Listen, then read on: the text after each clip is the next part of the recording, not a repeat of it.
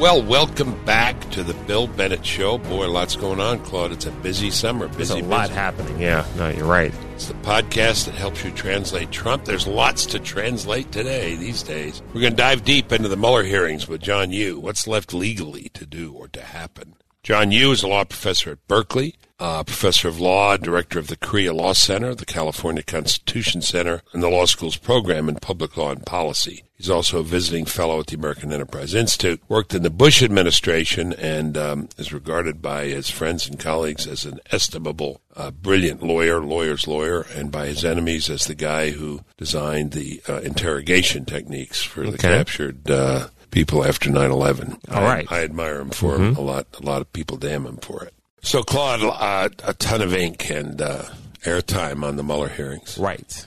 I've been saying there's two universes here. You know, the universe of the left and the liberals and then the Trump world. Almost everybody on the Trump side said, well, that's it. Or Peggy Lee's lyric in a great song called, Is That All There Is? Because if that's all there is, there ain't nothing. Right. But the Democrats are saying, well, this, fuels impeachment. Absolutely not, say Republicans.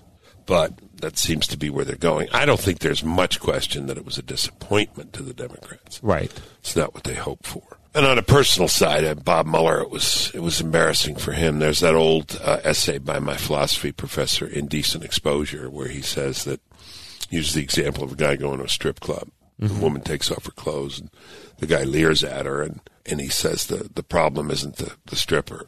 The problem is the guy leering. Much more indecent exposure of his soul or character. This wasn't a soul or character issue, but this guy was regarded as so super sharp and brilliant and, absolutely on target, knows everything, and he was just bumbling, doddering. And I felt badly for him. Now, I have a kind of identification, if people will allow it. I know I talk a lot about the family, but when I say this, you'll know immediately what I'm talking about. He went to Princeton, he played lacrosse, and joined the Marine Corps. Did it know anybody like that? I think so. That's one of my guys, did exactly that. So I have some sympathy there. I think he's a distinguished guy and a good lawyer, but this was not his report. Now, I got to say I have some ambivalence on that, too. I have served as the head of commissions, study groups, et cetera, and, overseen collections of essays. And other people do a lot of the work for you. And you gather it up and you write an introductory essay, which maybe someone drafts for you. But there was this sense that he was more engaged and more involved. So if he wasn't and did not know the report as well as he should have, which seems to be the case from what we saw, then that's a shame, and it raises the question who was in charge. Right. But it was painful to watch because of, you don't like to see a guy in decline. This guy's 2 years younger than I am. And, he was, I wouldn't look forward to 5 hours testimony. I don't know how good I'd be. Right. But I think I'd be okay for the first 45 minutes, hour, 2 hours. But he wasn't. Right. Well, I'd be all right for 3 hours. I did 3-hour show every day not so long ago. But that's just, people are different. But it was too bad. It didn't hurt Trump at all. No. I wish the Trump team, including the president, would not be quite so gloating. And boy, there's nothing there. The president has actually been better than a number of his advisors who've been smiling and laughing and making fun. I wouldn't be doing that. The president's been saying the real crime here is elsewhere. And now that's true. Tables are turned. I said on Fox the other day, that hearing closed the book on Volume 1. Now comes Volume 2. And Volume 2 is Bill Barr's investigation, John Durham, Horowitz, the Inspector General at the FBI, at the Justice Department. But now the Trump team goes on offense rather than defense. You talked about some of the aides, the smiling, the laughing, the gloating. I wonder if there's any political savvy in just shifting the direction. Like, that is what it is. The hearing happened. We need to focus on immigration. We've got 2020 coming up, and just shifting the whole discussion to something else. Like, not even giving it the light of day, not breathing air on the fire. Interesting. Would you give up Volume 2 if you were a Trumpista? No, I would not, but I probably wouldn't talk about it much. Okay. See, it's been a thought. It's been in my head. Make a truce. All right. We won't pursue you guys. We'll call off the Durham and Horowitz investigation. I'm going to pardon all these people, the president says, and we're not going to go after your guys and stop the stupid impeachment proceeding because it's not a chance the Senate will convict the president. Right. No. Even if they get a majority to impeach in the House. And let's go to work. I'll do all that, but let's get a real immigration bill. I don't know. It's not crazy. But I do think, justice must be done. Justice must come down like mighty water, absolutely. And so that inquiry must go on. I think keep volume 2.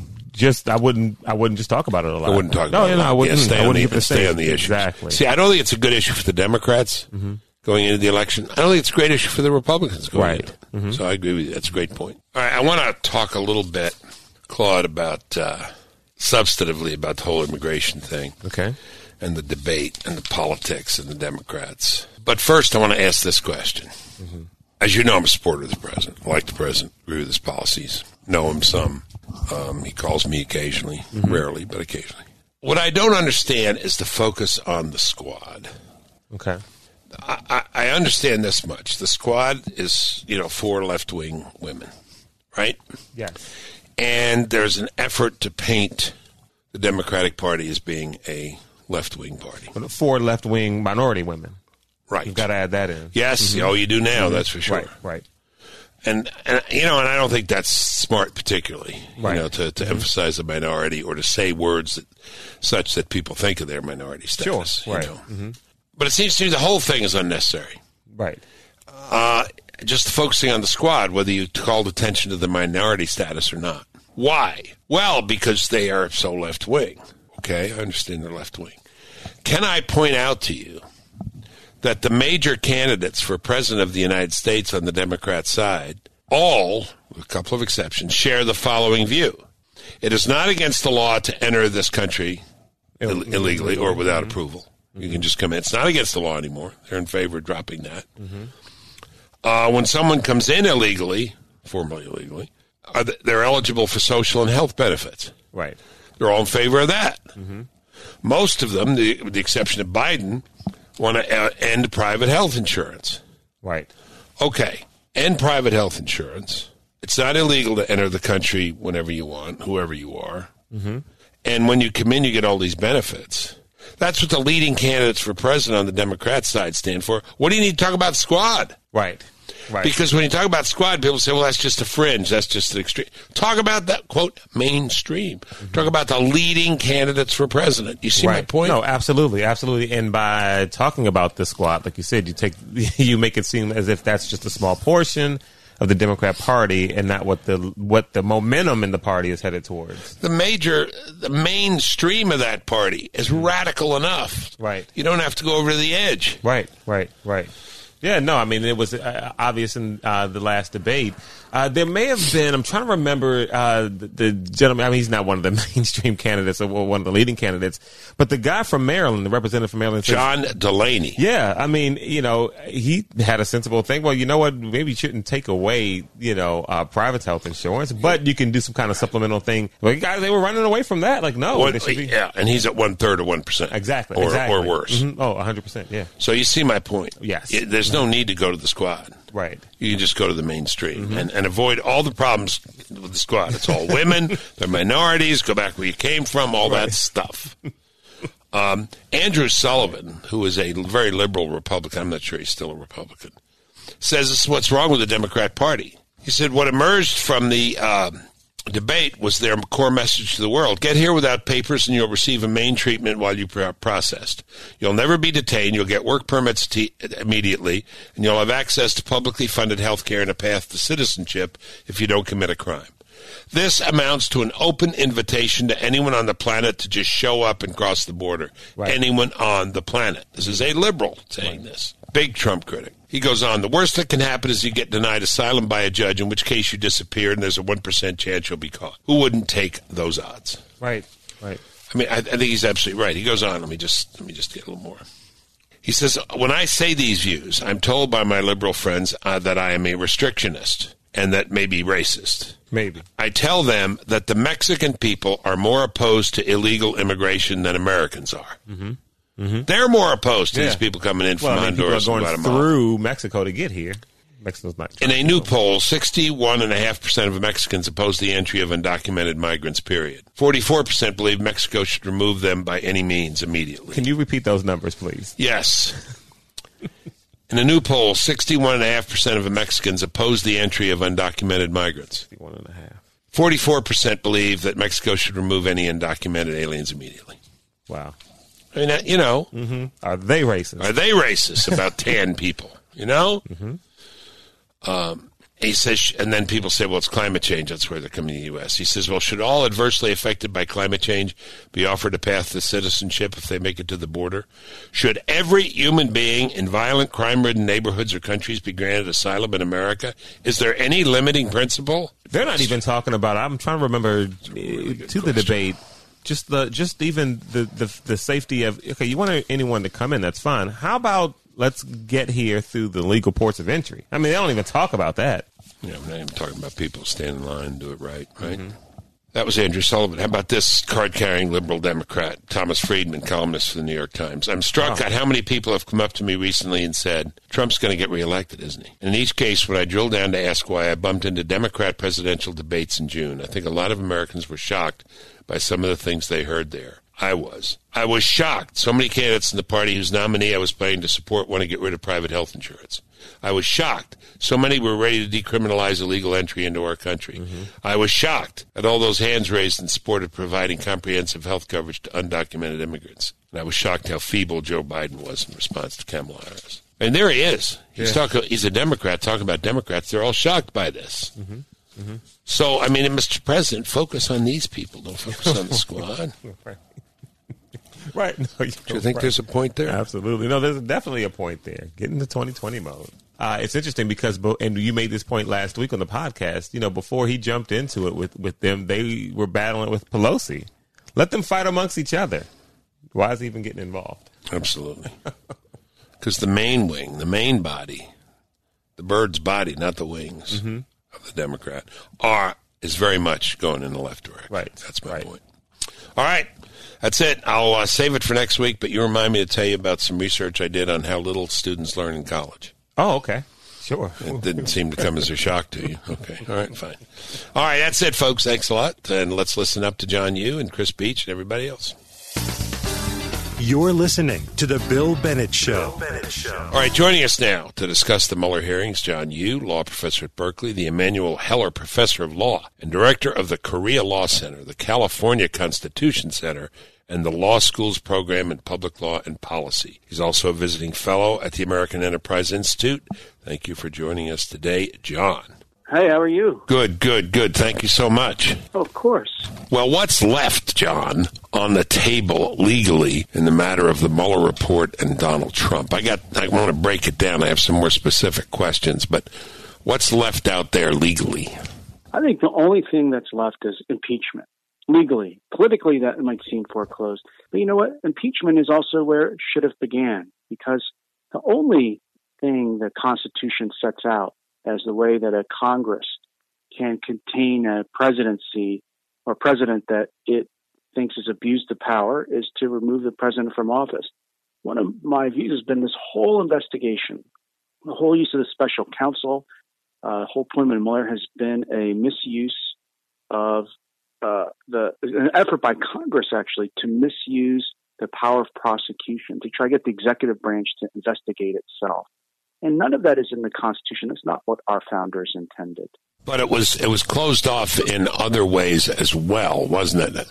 There was that OLC business that came up and then clarified by Mueller in the afternoon, where he said, no, it wasn't just the OLC holding. We also didn't find sufficient evidence to say that he was guilty of obstruction. Is that fair enough? Yes, I agree. I actually think the OLC opinion is correct. And it goes to this point that if you look at that opinion, it says that the Constitution itself does not anticipate that the president, who is the head of the executive branch, should be investigated by his own branch, that the president is the chief law enforcement officer in the country. And so it makes no sense to try to use the criminal justice system to investigate him. And so when Mueller was saying, like, one of the factors I didn't bring the obstruction charges is not only, but one of them was that OLC opinion. I think he's doing that for the right reason. The worry is that you've got a lot of these people in Congress who want to just sort of rush by this important constitutional principle.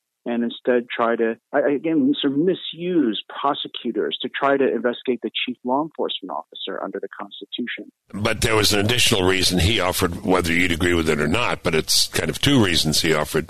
They didn't think there was sufficient evidence to say he was guilty of obstruction. Yes, in fact, I think people who've been talking about the decision, the report and covering it, miss an important thing. They kind of treat it like Mueller decided not to prosecute, and not to prosecute on an obstruction. And we shouldn't forget that, of course, Mueller found no evidence at all of collusion, or collusion is not even a legal term, it's conspiracy between the Trump campaign and the Russians to violate federal law, campaign law. But the other reason, other reasons he gave, we shouldn't lose sight of the fact that all Mueller said was that we just decided to make no decision. We couldn't figure out what to do. And so actually they did what, you, Bill, you're a former cabinet member, you would probably be familiar with this. They really just kicked the ball upstairs to someone else to decide. Yeah. And it's really Barr. It's a really Attorney General Barr who decided not to prosecute. People forget that. But that's important because Barr, he actually said, I don't think there's sufficient evidence here. He said, I'm not actually dropping it because of the OLC opinion. I remember he said something like, I accept the framework set out in the report, and I just think that we don't have enough evidence to charge. And so the Attorney General decided not to charge. Tell me about this. I listened to the whole thing. One of the people I thought was most impressive was John Radcliffe of Texas. I think he's been pretty impressive throughout. I don't know what you think, but he honed in on the whole business of, first of all, the OLC thing, but then the whole business of exoneration. And that whole discussion seemed to me very strange on the side of Bob Mueller.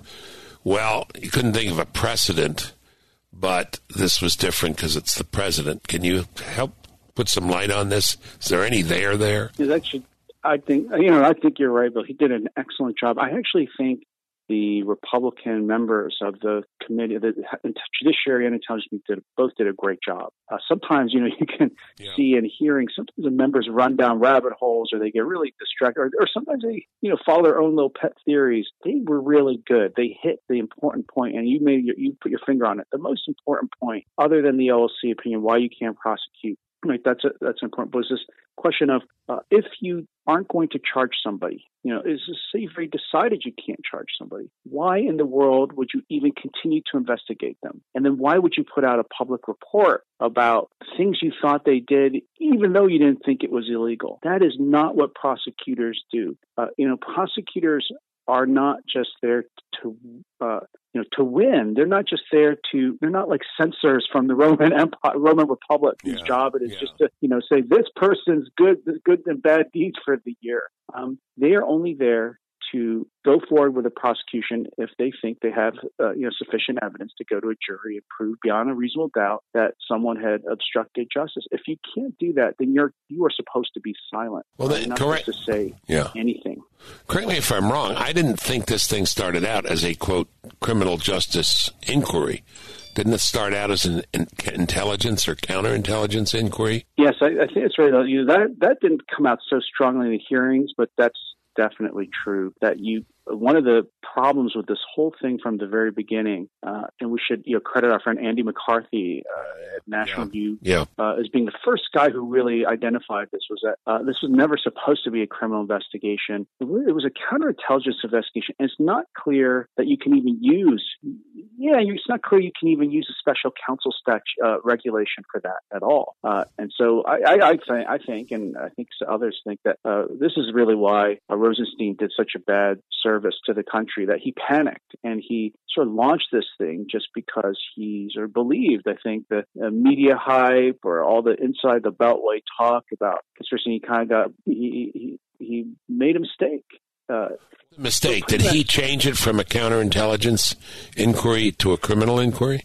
Yeah, well, the way to think of it is the special counsel really is only there for criminal investigations. I see. Many people don't realize that Justice Department also does this, counterintelligence, which in many other countries is not combined with law enforcement. It's sort of more like an intelligence, CIA matter. But anyway, in our system, the FBI and the Justice Department do that too. The special counsel regulations are not really, the special counsel itself is not really to be used to conduct those kinds of investigations. And the reason why is because a lot of times when you're doing this kind of counterintelligence work, it involves facts, people, evidence that really wouldn't be taken seriously in criminal justice prosecution, because it's always a rumor, innuendo. Intelligence involves a lot of vague rumors, innuendos, things we wouldn't even consider evidence. Let me ask you this last question on sort of clearly unambiguously legal things, and then I may ask you to take off your legal hat or not. You'll have to tell me whether. And that is a lot of talk by the Democrats that no question, Mr. Mueller, that once the president leaves office, he could be prosecuted. Is that true? Yeah, I actually think that's completely wrong. I was actually a little bit surprised when Mueller said that because of this. Again, it goes back to our time before. That Volume 2 of the Mueller report, right? Volume 1, no collusion. We don't charge. Volume 2, Mueller says, I'm not sure what it is. Attorney General Barr, who is the top law enforcement officer in the country short of the president, says, okay, I'm going to do it. I'll decide. I decide not to charge. It's over. The Justice Department, 99.9% of cases will never reconsider earlier decision not to charge. That's called a declination. In Justice Department lingo, it's called a declination. It would really violate the traditions and practices going back decades, if not hundreds of years in our federal system, to tell people, oh, we're not going to charge you now. And then say, 5 years later, we changed our minds. We're going to charge you now. Our system doesn't work like that. So when Mueller said that, he might have been speaking constitutionally. He might have been right to say, well, a president could, who leaves office can be prosecuted. That's true. That's the lesson of Bill Clinton. He wasn't impeached, but he was still subject to, he was impeached, he wasn't removed, but he was still subject to civil and criminal penalties for all of his bad deeds. But in this case, supposing new facts come to light. Yes, in that one situation, if some kind of new facts come to light, and even so, they have to be new facts that completely change everything. So look at the case of this fellow Epstein, the alleged child sex trafficker. Yeah. Right. So he reached a plea bargain in Florida. The reason why New York can go after him is because it's a different set of prosecutors and it's different conduct in New York. So it's not even new facts. It's just that he did something different in another jurisdiction that would allow you to charge. But I don't see how that could happen with Trump. Let me push on that. Let me push on that a little bit. Yeah. Epstein, did he really do something different? He did the same thing, maybe with different girls, but he was doing the same thing, wasn't he? Yes, it has to be different. I'm sorry, it has to be different facts. So okay. Okay. One way to think of it is, say he engaged in child sex trafficking from, 2000, 2005, and they reach a plea bargain in Florida, and they reach a plea bargain in that. But if he then does it from 2005 to 2010 in New York, again, they can still charge him for that because it's the different conduct, he did things. See, that's why I don't think this could happen with President Trump because, I don't think what he did was obstruction. I don't think firing, cabinet members can be obstruction. Staying with your example, supposing you get all these facts in the next 2 or 3 years, supposing he doesn't win in 2020, and you get all these facts about, income tax fraud or, dealing, violation of financial crimes in his business operations. Oh, yes, you're quite right. So these things that, like New York State, unfortunately, my state, California, are up to trying to get his tax returns out in public, generate some kind of prosecution for money laundering. That's still all possible. You're quite right, Bill. So the only thing I'm saying that Trump could not be prosecuted for after he leaves office would be collusion with the Russians or obstruction of justice for for this investigation. Right, but other facts and other circumstances maybe could. And can that decision be made by Preet Bharara or whoever's in charge of the Southern District of New York or any place else? Ultimately, it would still be the Attorney General. It would be. Yeah, so some guy, in a the Democrats win next year, you're right. I mean, this is not, I guess you started the question, is this over? And I guess you're right, it's not over in terms of the other ways that Trump's critics are trying to use a legal system to attack him. So all the other stuff like Michael Cohen and campaign contributions, all that stuff, that's still alive. Yeah, I'm not wanting this to happen, but it is interesting after all that during the campaign and lock her up. President Trump, Attorney General Barr have not done anything to reopen or open up the case and other facts in regard to Hillary Clinton. Oh, yes, I think actually, I could easily see one of these candidates. In fact, right, some of them already said, if I'm president and I win, I'm going to have this reinvestigated, which is sort of, bringing us into banana republic territory. I mean, that would be a real misuse of the power, the great power of prosecution. Maybe you got your legal hat on, maybe not. But let me ask you, just step back, quite apart from the Mueller and the embarrassment factor, the doddering and stuff, which was, a little painful to watch. There's no legal significance to the fact that he may have been disconnected from this report, that it was all done by staff people. Does that have, oh my gosh, he didn't write it, was written by Weissman, or was written by this other guy, Zedlow, whatever his name is. Does that have any legal significance? It doesn't, does it?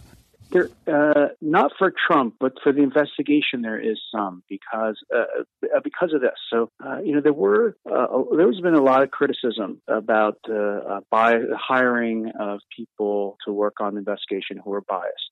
Some of them were already fired, like the the two FBI agents who were texting, very anti-Trump comments, or even while they were investigating the Clinton campaign back in 2016. So I actually personally didn't take those claims as seriously as other people, because I thought, Mueller was sort of in command and he has this sterling reputation. After watching those, as you said, I agree, those painful hearings, but they were really painful. Yeah. It makes me wonder, was this investigation really as neutral as I thought it was? If Mueller really wasn't in charge, then you actually do have the possibility that he was taken advantage of by these much harder partisan people who wanted to use the investigation. Yeah. If that is true, Yeah. then there are legal avenues within the Justice Department or within the legal system to investigate them. Because I was in the Justice Department. I participated in very difficult, sensitive things. You are not supposed to participate in decisions in which you might have a personal connection or bias, or even create the perception of bias, because then it destroys the integrity of the investigation. And actually, that's exactly what we're seeing happen now. Yeah, John. And that's why none of those people should have worked in the investigation. They should have, on their own, said, "I'm not going to work on the investigation." They shouldn't need people to tell them. Yeah, I wonder. It occurred to me. I don't know if anybody else said this, but if they knew then what they know now, if they would have said, "Well, Mueller can't come; he's sick." But he's asked his deputy, Mr. Weissman, to come. We might have had a very different hearing. Oh, yeah. I mean, it would have been. Yeah. I mean, Weissman would have been, tougher. But also, I think the bias in the investigation would have become much more evident. Good point. Good balancing point. Excellent point. That's a thing. I think that's a big legal change, political change. That I'm sorry. Mueller's faltering performance creates is then it really makes you ask, who were these people who wrote the report? The report. A lot of people said the report seems schizophrenic in the way it was done. Okay. Yeah, you're right though. But even though faltering and doddering, he didn't seem particularly partisan. He just seemed confused, though.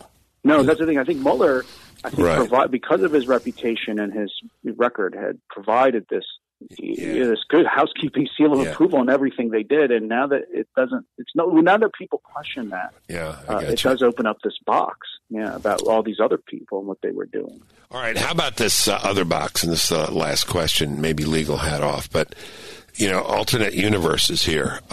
Republicans say, well, for sure, there won't be impeachment. This will stop that. And then that's done. And there's some celebrating, even some gloating, which I don't particularly like, on the Republican side and the Trump side. But on the Democrat side, I saw Nadler on this morning say, looks like, I think they're going to go ahead with it. We're going to go ahead with it. Really? Yeah, I'm surprised. People are really living in different worlds, aren't they? Yes. The lawyer or political hat in me says, there are these two really different ways of looking at it, which is kind of different than what happened in the Clinton years, because in the Clinton impeachment, everybody pretty much admitted the guy did it. It was just a question of his impeachment. Is that the right tool? Here, there's just a dispute over the facts. Putting it on one side or the other, a lot of people on the left are complaining that, impeachment doesn't work. It's not the right thing because it's political. And they forget that the founders wanted it to be a partially legal or constitutional and partially political decision. They thought about and even considered putting the power of impeachment in the courts. and they decided against it. And they wanted to have it in Congress because they wanted the decision to, in part, be a political decision because it was such a serious step to reverse the outcome of a national election for the most important office in the country. And so the thing that the Democrats, you hear on us like, oh, these people on our side, people are not going to do the right thing because of politics. They forget that's exactly what impeachment calls on you to do, is to make that choice. And so you would only ever remove a president or chief justice. You would only impeach them when it was so serious it outweighed the politics. And I just don't think that's present here. What do you think will happen? Well, I think you're right. I think your guess is right.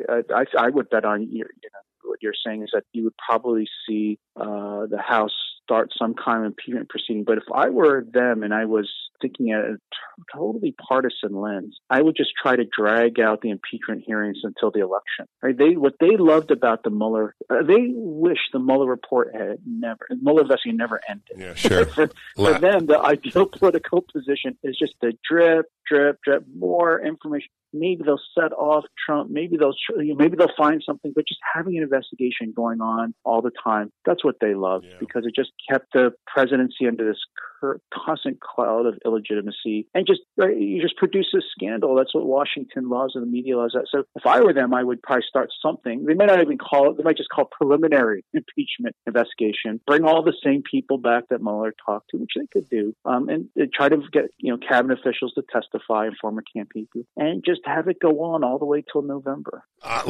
There are two more quick questions just on the basis of that. Public have interest in that and supporting that? I don't think so.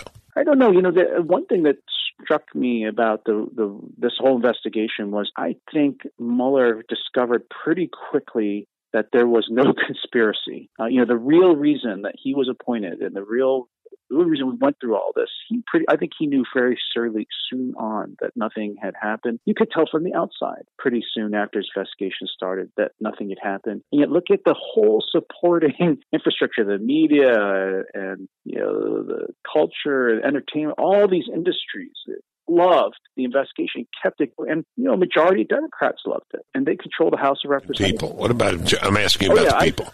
I think the poll numbers show actually the president's doing really well ever since the Mueller report's been released. Right. The numbers in support have been dropping like a stone. All right. So if the public doesn't have interest in continuing this, does it also not have an interest in continuing the other side? I said the other day on TV.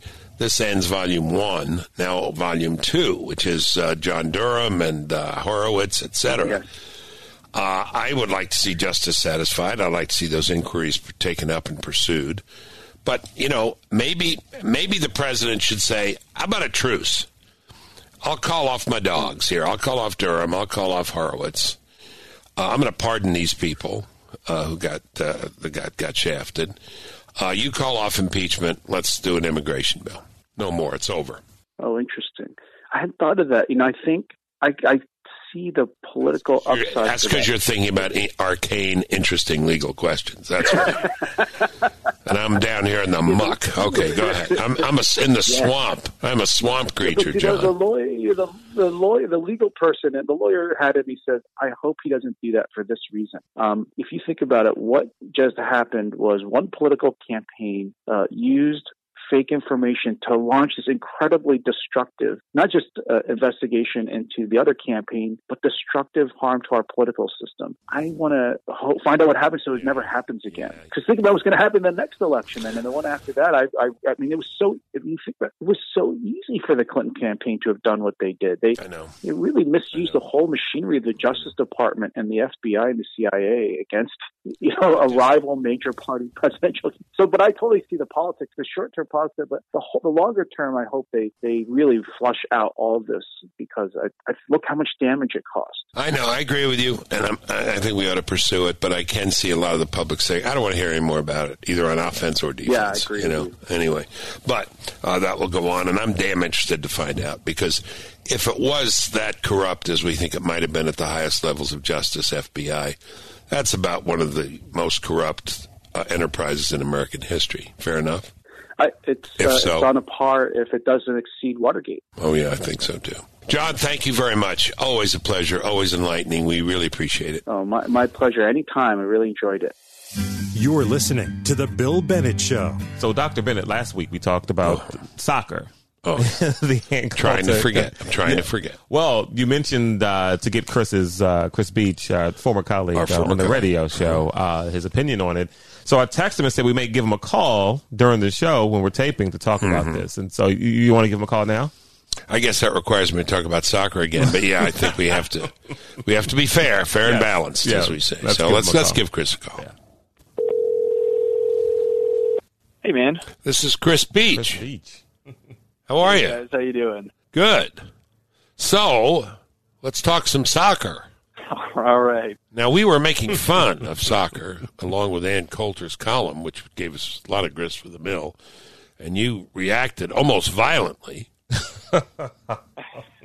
Now, what is your background as a soccer enthusiast? I guess my background is that I played soccer pretty much my whole life up through college and consider myself a pretty big fan. There are bigger fans out there, I'll admit, but yeah, pretty big fan of soccer. Played it most of my life. Coached it with Mrs. Bennett. Oh, don't try to ingratiate yourself to the host here. Hey, I got to pull out every card.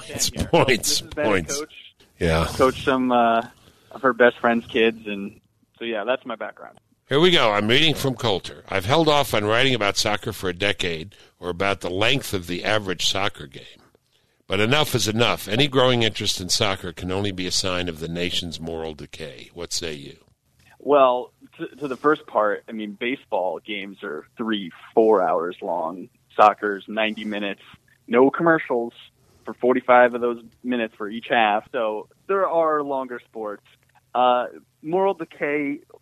Look, I knew you were going to ask me about this, so I tried to think of the best analogy I could, and here it goes. So I love soccer. I've played soccer my whole life, but even I know that trying to explain or defend soccer to most Americans is sort of like trying to explain being a vegan. You're not a vegan. No, I'm not.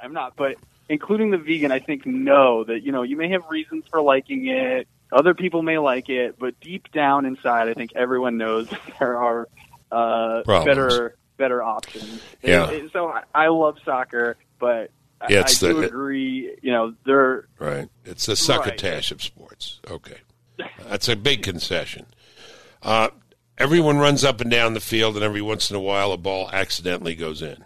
It's a little more calculated than that. Right. Now, you said they go for a long time without a commercial, right? Yeah, 45 minutes. I agree, and it's the only sport I have ever watched where I was waiting and hoping for a commercial. Oh, man. Some interesting Geico commercial or something. Mm-hmm. But liberal moms like soccer because it's a sport in which athletic talent finds so little expression. No serious sport is so co-ed in the early grades. Yeah, look, here's where I sort of agree with Coulter at my own risk.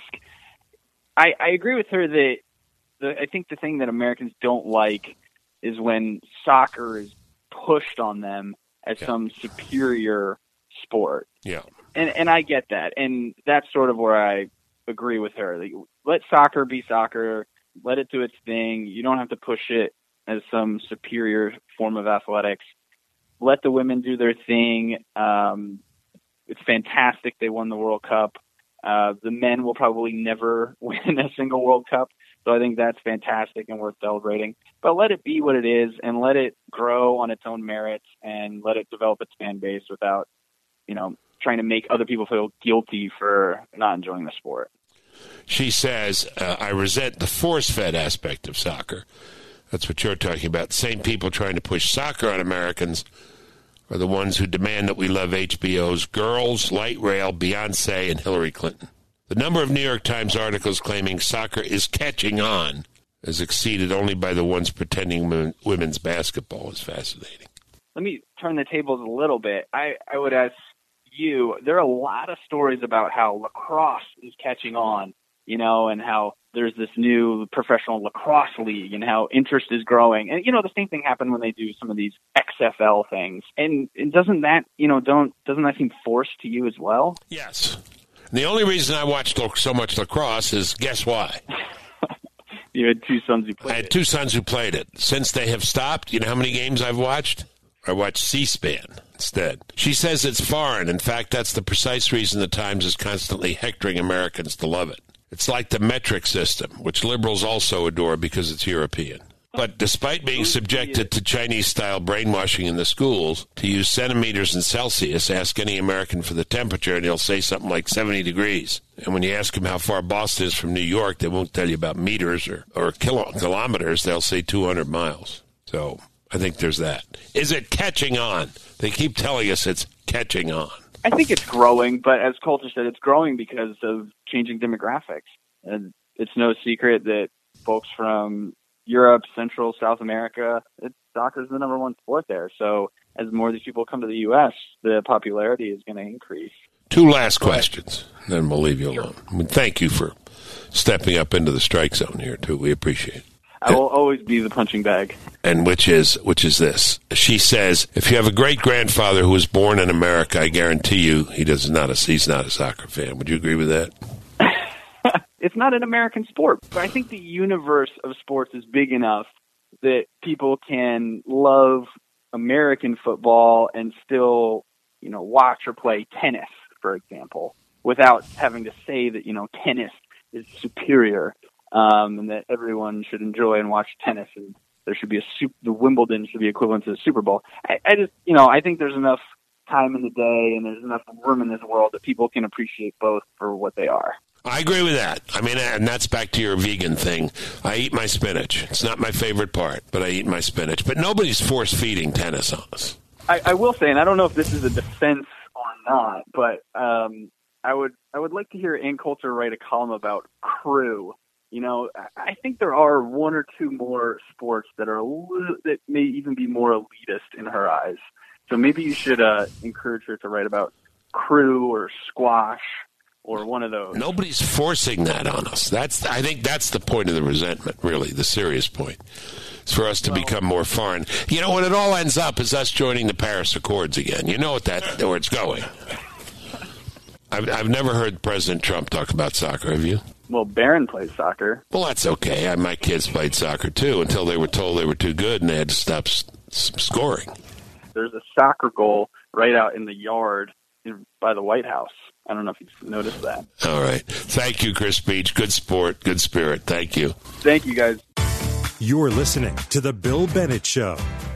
We'll have to leave it there for now, folks. We covered a lot today. To catch up on previous episodes of the show, go to BillBennettShow.com. Claude, I don't know if you know this, but you can follow me on Twitter. Yes. At William J. Bennett. You can like me on Facebook. Just search Bill Bennett. Feel free to email the show. I'd love to hear from you. It's BillBennettPodcast@gmail.com. Please share this podcast with friends. Growing, by the way. This podcast is growing. It's growing. I mean, in large numbers. So. Leaps and bounds, large steps. Mm-hmm. Catch up with you next week, folks. Thanks for listening.